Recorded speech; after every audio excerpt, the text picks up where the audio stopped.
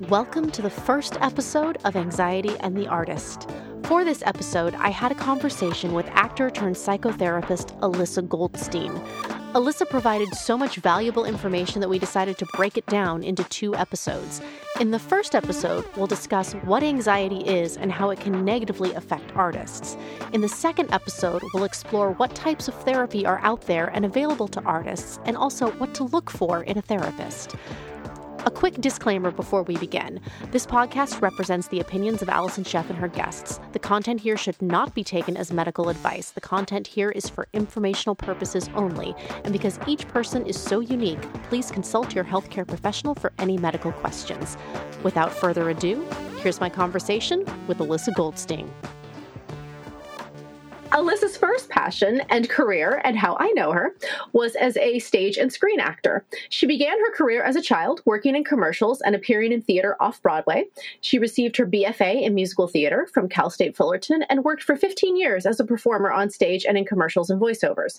Her life experience working in the arts created an unexpected, seamless transition into her new passion, the helping profession. Alyssa, welcome to the show. Thank you so much for being here. Thank you for having me. It's so good to hear your voice after all these years. Yes. Right? It took a quarantine to get it together, but here we are. Right. So how has your background as an artist informed your career as a therapist?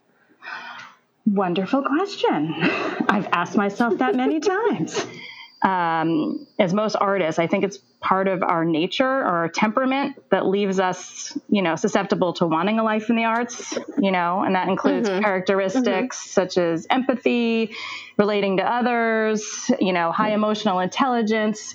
I think that that's kind of characteristics that a lot of us performing artists kind of have innately.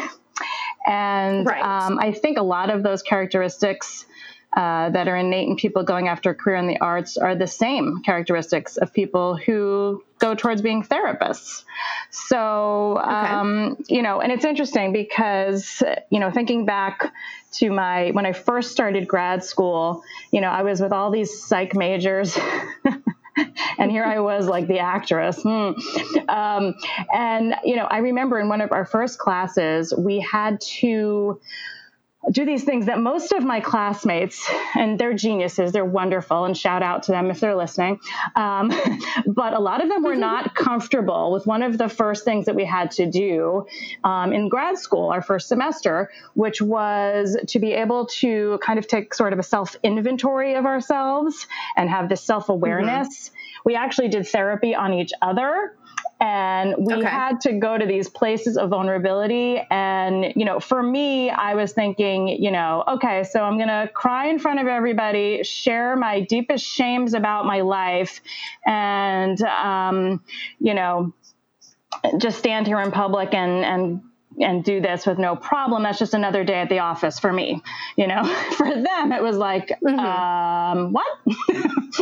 So the thing was that, once I was in that space, I kind of knew. I was like, this is what I've been doing, right? There's so much that is conducive from one career to the other, and that's what our professors kind of kept saying. They're like, you can't be a good therapist if you can't, kind of go inside and know, your own feelings, behaviors, and thoughts and how they're interrelated and really deal with your own stuff.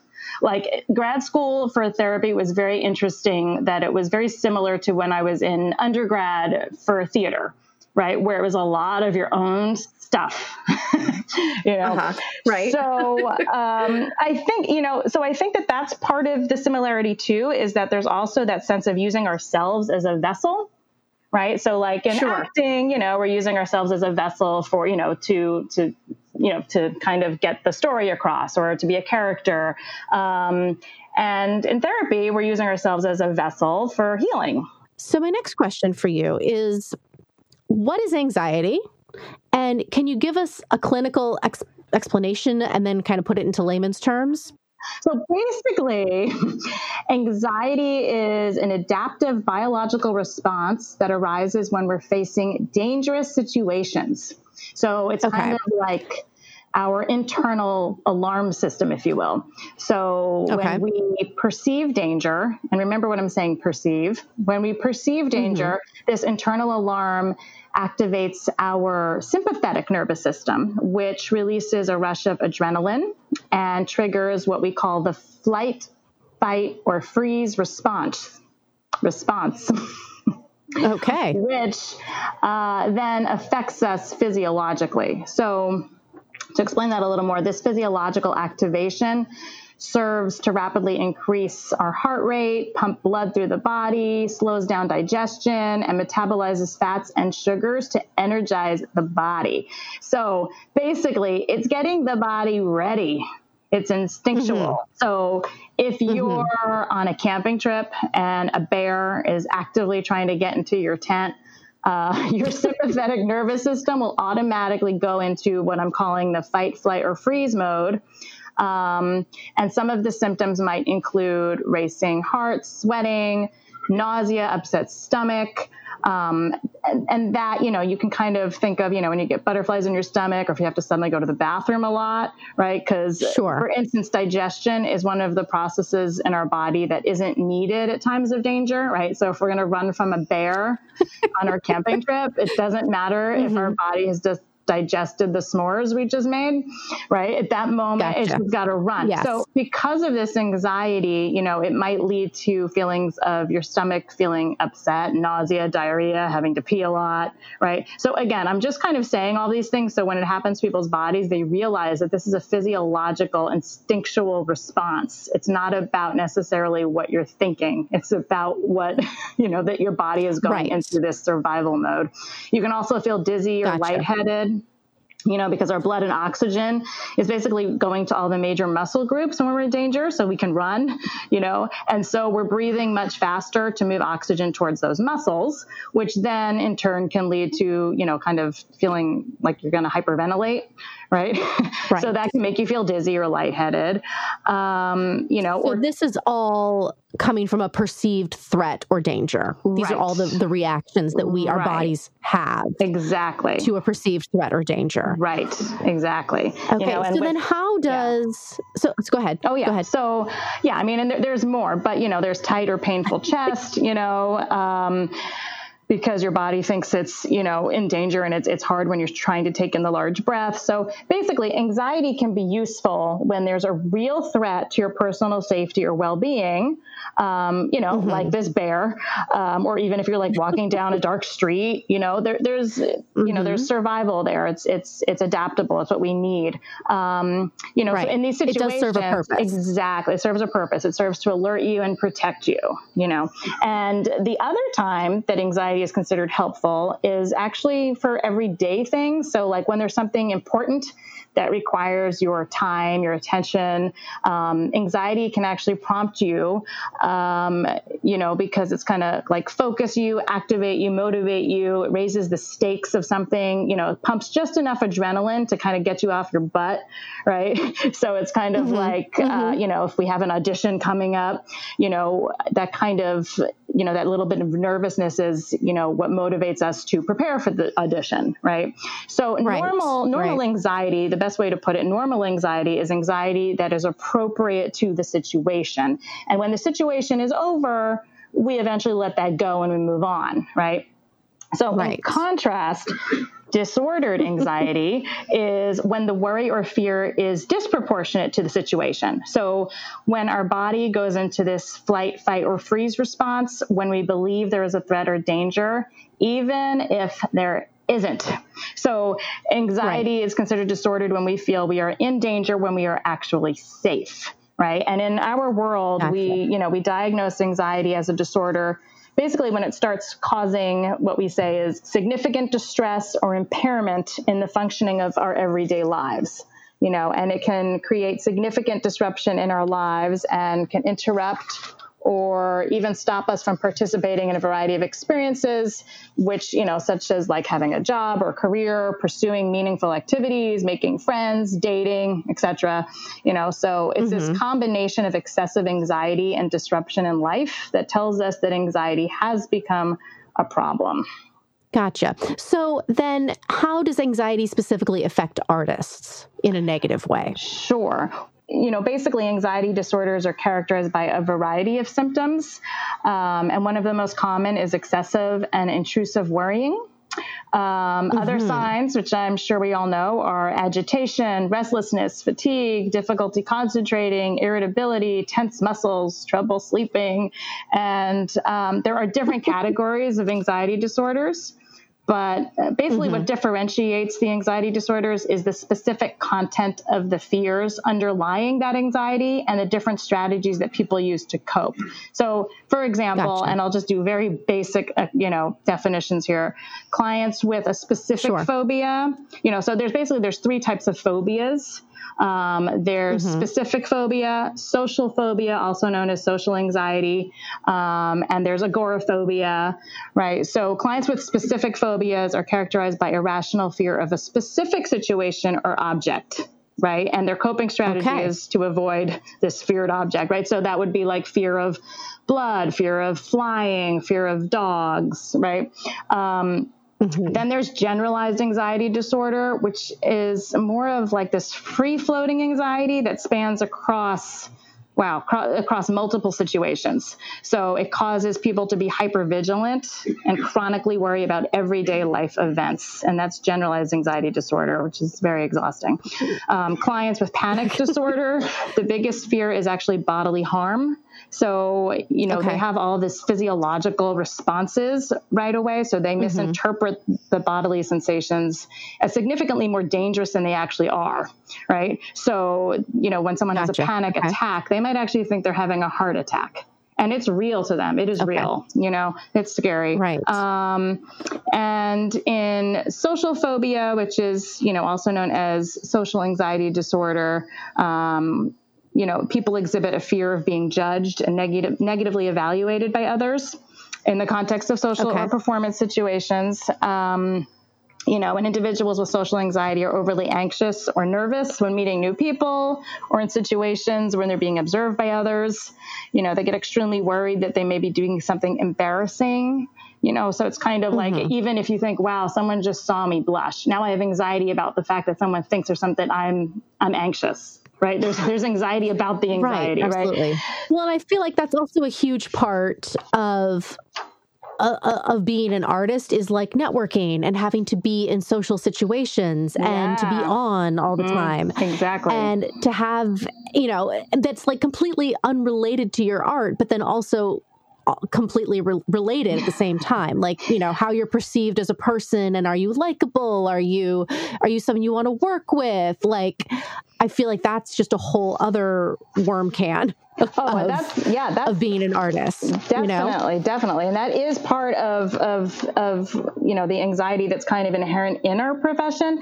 And actually to kind of, go further on what you're just saying, as far as, social anxiety goes, yes, it's, when it's diagnosed, it's basically, we go through the DSM, which is the Diagnostic and Statistical Manual of Mental Disorders. That's where we find our diagnoses for things. And basically we just go through certain criteria. And if you match a certain number of criteria for a certain amount of time, it's likely that you'll get a certain diagnosis. For social anxiety disorder, yes, like I said, there's that fear of negative judgment, fear of rejection and humiliation and embarrassment. And yes, as you're saying, and as I say that out loud, that sounds like an audition to me. That's like everything you ever feel before every audition.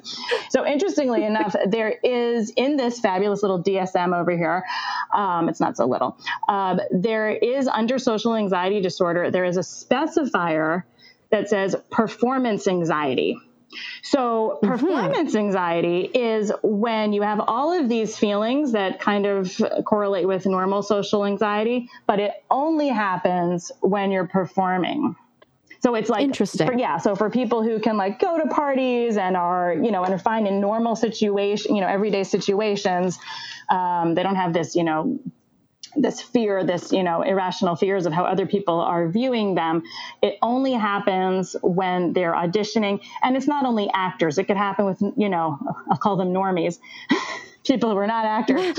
Happens with the normies too, right? Like if they're in a regular profession where all of a sudden they're asked to do some public speaking, whoa, right? That's actually one of the biggest anxieties we have, is performance anxiety when it comes to that. So the reason I'm even saying that is because of kind of what you just said. Like, wow, that sounds like so much of what we have to deal with in our profession every single day. And I want to assure you that, yes, this is a real thing. And it is part of our profession. So, I know we're going to kind of get into that. And I feel like the threat, the perceived threat isn't always necessarily in our heads either. Like there can be some not so nice people that we work with that say things about us. It's true. And or insecure people who bolster their own egos by putting the other people down. So I just find that very interesting. Like, yes, it's social anxiety, but there's also like an element to it that is very real and not necessirly in your imagination. Yes, there definitely can be those moments. So there's a common feeling in anxiety where we basically overestimate the threat or danger of a situation. And at the same time, we're underestimating our own ability to cope, right? Our own resources that we have available to us.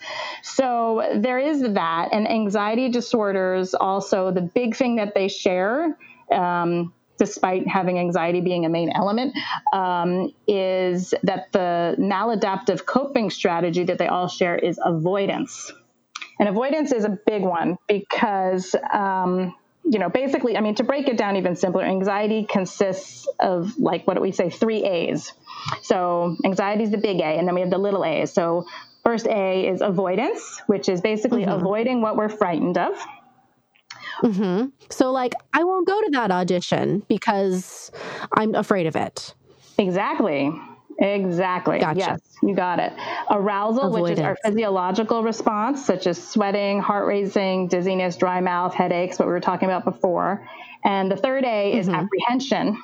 So apprehension is worrying about things, that haven't happened yet, our fear of uncertainty or lack of control, our what if thinking, which I'll get into later, and anticipating, future bad outcomes, right? So we have avoidance, arousal, and apprehension. And the danger with the avoidance is that there's actually something called the anxiety avoidance cycle, which basically states that every time we avoid a threat and survive, right? So like you're saying, you avoid going to that audition, right? In that moment that you avoid going, you are going to actually have a sense of relief, right? Whatever justification you gave yourself, right? In order to avoid, which again, we can get into more later too, but along the lines of, well, in order to, I always say that actors are kind of like, we could sell snow to Eskimos. Like we're the best salespeople. And, and I think we can also justify anything to ourselves as well. So, it goes into that whole thing of, oh, well, in order to go to that audition, oh my goodness, all this other stuff is going to have to happen. I'm going to have to take off work, or I'm going to have to do this, or I'm going to have to do that. Right. And we can kind of talk our way out of needing to go. Right. So, but that's all part of that avoidance. So let's say every time we avoid that, and we, kind of our brains actually think, wow, what a relief. That felt good not to go. Let's avoid that again. Right. So the avoidance lays down kind of like these neural pathways in our brain, and this wiring reinforces that avoidant behavior. So, there's physical avoidance, and I also wanted to mention emotional avoidance, because that one's pretty real too. So physical is like what it sounds like. You're literally running away or avoiding going somewhere, right? And emotional avoidance can be seen as like getting drunk before going to a networking party, right? And actually the probability of someone with social anxiety disorder also having alcohol dependence disorder is actually quite high, as you could probably imagine, because that's one of the coping strategies, again, in line with avoidance in general, right? Like, so with social anxiety, we're avoiding social situations that make us uncomfortable. We're avoiding that feeling of being judged, right? So one way to do that, if, not physically, if you're physically there, is to emotionally numb out, with some substances, right? I mean, I think we've all been in those parties where we're networking, right? And it's like, oh gosh, there's that casting director who's a friend of a friend, and I really should go over and talk to him, but let's just have one shot first. Right. Or two or three, right? So yeah, so that kind of those actual two things actually go hand in hand a lot. So again, that's kind of another form of avoidance. So basically, long story short, with avoidance. So in order to kind of rewire our brains, we need to intervene with actions. So if we allow ourselves to feel and learn to tolerate the anxiety, but we don't actually run away, our brains have a chance to see that we are actually safe. Like, oh my gosh, I went to that audition and I actually didn't die, right? And eventually our bodies stop releasing the flood of these stress hormones, like that we're talking about, like adrenaline and cortisol, but if we only keep avoiding things, then our brains never get the messages that basically disconfirm our fears, right? So we can keep the story going, right? Until we it's almost we'll do like behavioral experiments in a way. Like, okay, to kind of retrain our brain and our feeling of our body automatically perceiving something that's dangerous that really isn't, if that makes sense. Yes, absolutely.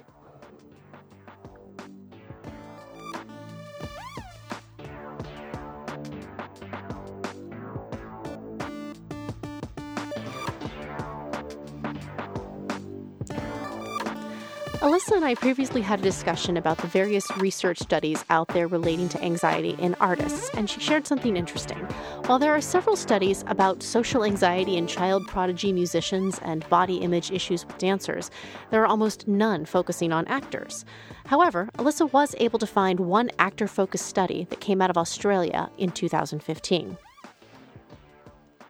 So this is from the Australian Academic Peer-Reviewed Journal from 2015. And researchers found that actors in their study had their mental well-being susceptible to anxiety and depression due to the following, some of the things I've said: a lack of autonomy in their profession, lack of control over their employment and general working environment, complex interpersonal relationships, a high level of self-criticism, a high level of criticism by family and friends for their choice of profession, and a heavy drinking culture. Go Aussies. Okay.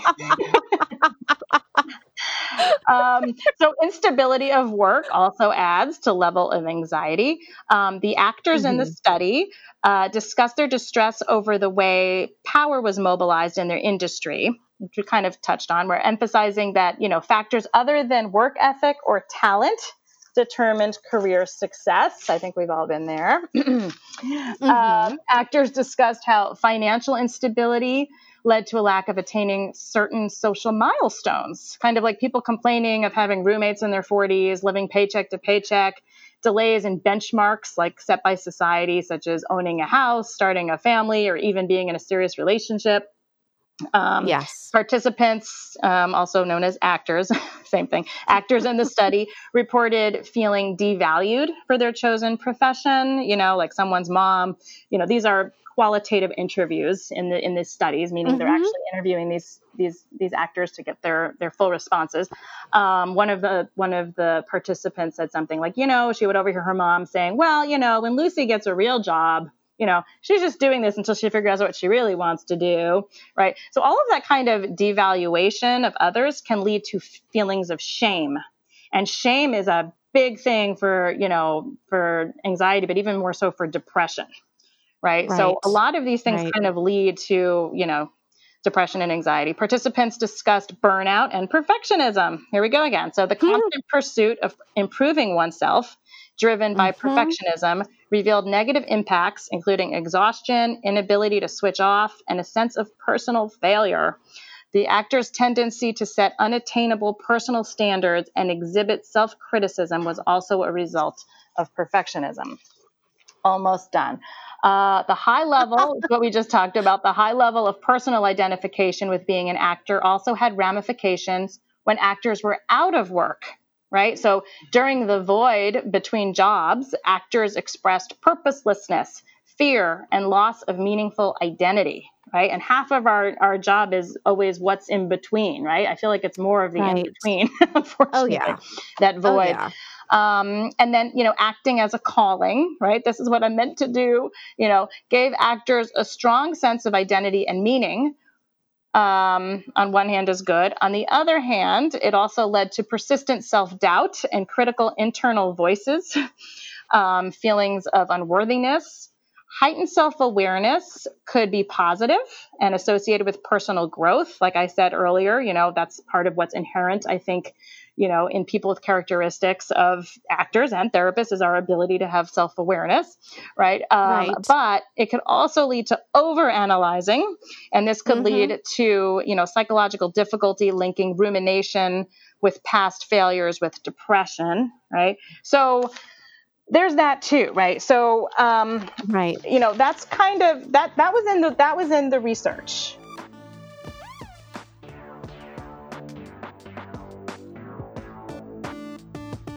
Coming up, Alyssa and I discuss perfectionism-based procrastination and how anxiety and depression go hand in hand.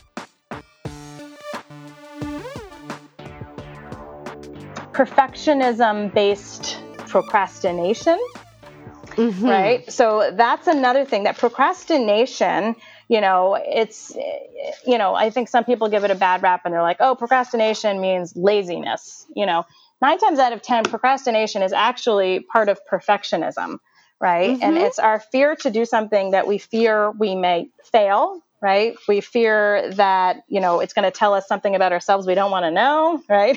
Yep.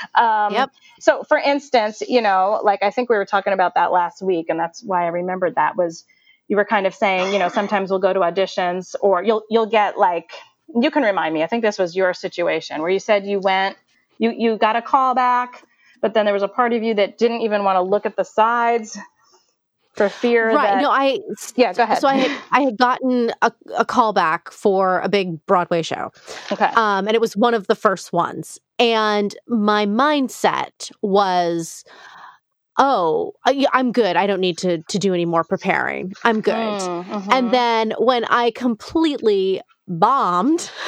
because I didn't prepare, my excuse that I told myself was, oh, well, I really didn't prepare for this. So that's why I didn't do as well as I should have. But right. I'm good. I didn't prepare. Right. So I didn't really lose much. You know what I mean? Like that was my mindset. That makes a lot of sense. And I think that's, kind of, that kind of becomes like a bad cycle too, because what happens is I think subconsciously, you probably already had that in your mind, right? Where it's like, okay, if I could prepare for this right now, but, if I fully prepare and then I go in and then I fail, right? Because of course we go to that extreme. I fail, I didn't get the call back. Then I can say to myself, well, like you said, if I fully prepared, then I would have got it, right? And there's that sense of like, now there's that sense of relief in that moment, right? Like, so the problem is that relief in that moment, right? Which basically when you procrastinated and didn't review your sides and, and didn't prepare, again, that was a form of avoidance, right? Right. So absolutely. When, so again, it becomes like this double-edged sword. So in one moment you're saying to yourself, okay, if I really did prepare, I would have done better. So now that I didn't get the call back, phew, right? So we have that moment of relief. But the problem is that then when that happens, anxiety's best friend, I don't know if you can hear me, but I'm knocking, comes knocking at the door. Okay. And anxiety's best friend is depression. And depression basically will have us kind of ruminate on all of the regrets of the past and the things that we wish we had done differently. Whereas anxiety is more future focused, right? So anxiety is more, we're worried about, the things that could happen. And usually when we're anxious, we always go to the worst case scenario of what could happen. Right. But with that being said, when we're going, let's say in that one moment, you have that relief of, okay, I didn't get the part, but it's because I didn't prepare. So there's a sense of relief in that, right? Right. But then, 2 seconds later, all of a sudden we're thinking things like, and I've been there, which is why I can say it. Okay, Alyssa, you get your freaking Broadway callback maybe 2 times a year, right? And you didn't fully prepare, and we don't what are you doing this for? Why are you even doing this? Right? Right. You're wasting your shot, you're wasting your chances. Why are you sacrificing every day to be in this profession if you're not going to give it your all when it counts? Right? So all of a sudden now, instead of anxiety, now I'm in this depressive rut, right? Where I wish I would have, I could have, regret that, I didn't give it my all, regret that I don't have enough confidence in myself, that if I did do, if I really did prepare, that I would have had a shot. Right. So you can kind of see that's like a small example of anxiety and depression, how they kind of go hand in hand. Yep. Working hand. Yep. Right. Okay. So, so let me see, where was I? So as far as, again, going into like actor world, right, and auditions in particular, right? Auditions present like this perfect storm of conditions, almost guaranteed to induce the performance anxiety, even in the most, seasoned artists. Ideal situations. Yeah. Yeah. So, perfectionism, like I was talking about, that kind of can kind of keep coming up. And the depression that I was talking about, again, depression and anxiety are best friends. They go hand in hand. But part of that could be, if you're being overlooked for an audition, or you're really upset because you didn't get this part you wanted, or you have a career-threatening injury, right? Right. Or you're forced to choose between, your performing career and your demands of, let's say, a romantic career or starting a family, or, for me, contemplating leaving a profession that has defined one's identity. That was rough for me. Right. Right. So, but again, so I'm hoping you're starting to kind of see the bigger picture. I mean, as I'm kind of talking about how closely related, all of this, anxiety and depression. And again, I could do a whole nother podcast on depression another day. It's a whole nother bag of worms. But I want to let people know that sometimes it's a lot of the same kind of brain vulnerabilities, basically, where it could just be manifested in a different way, right? So if it goes towards depression, someone's going to look sad. If it goes towards anxiety, someone's going to look worried, right? But a lot of it is the same kind of stuff going on.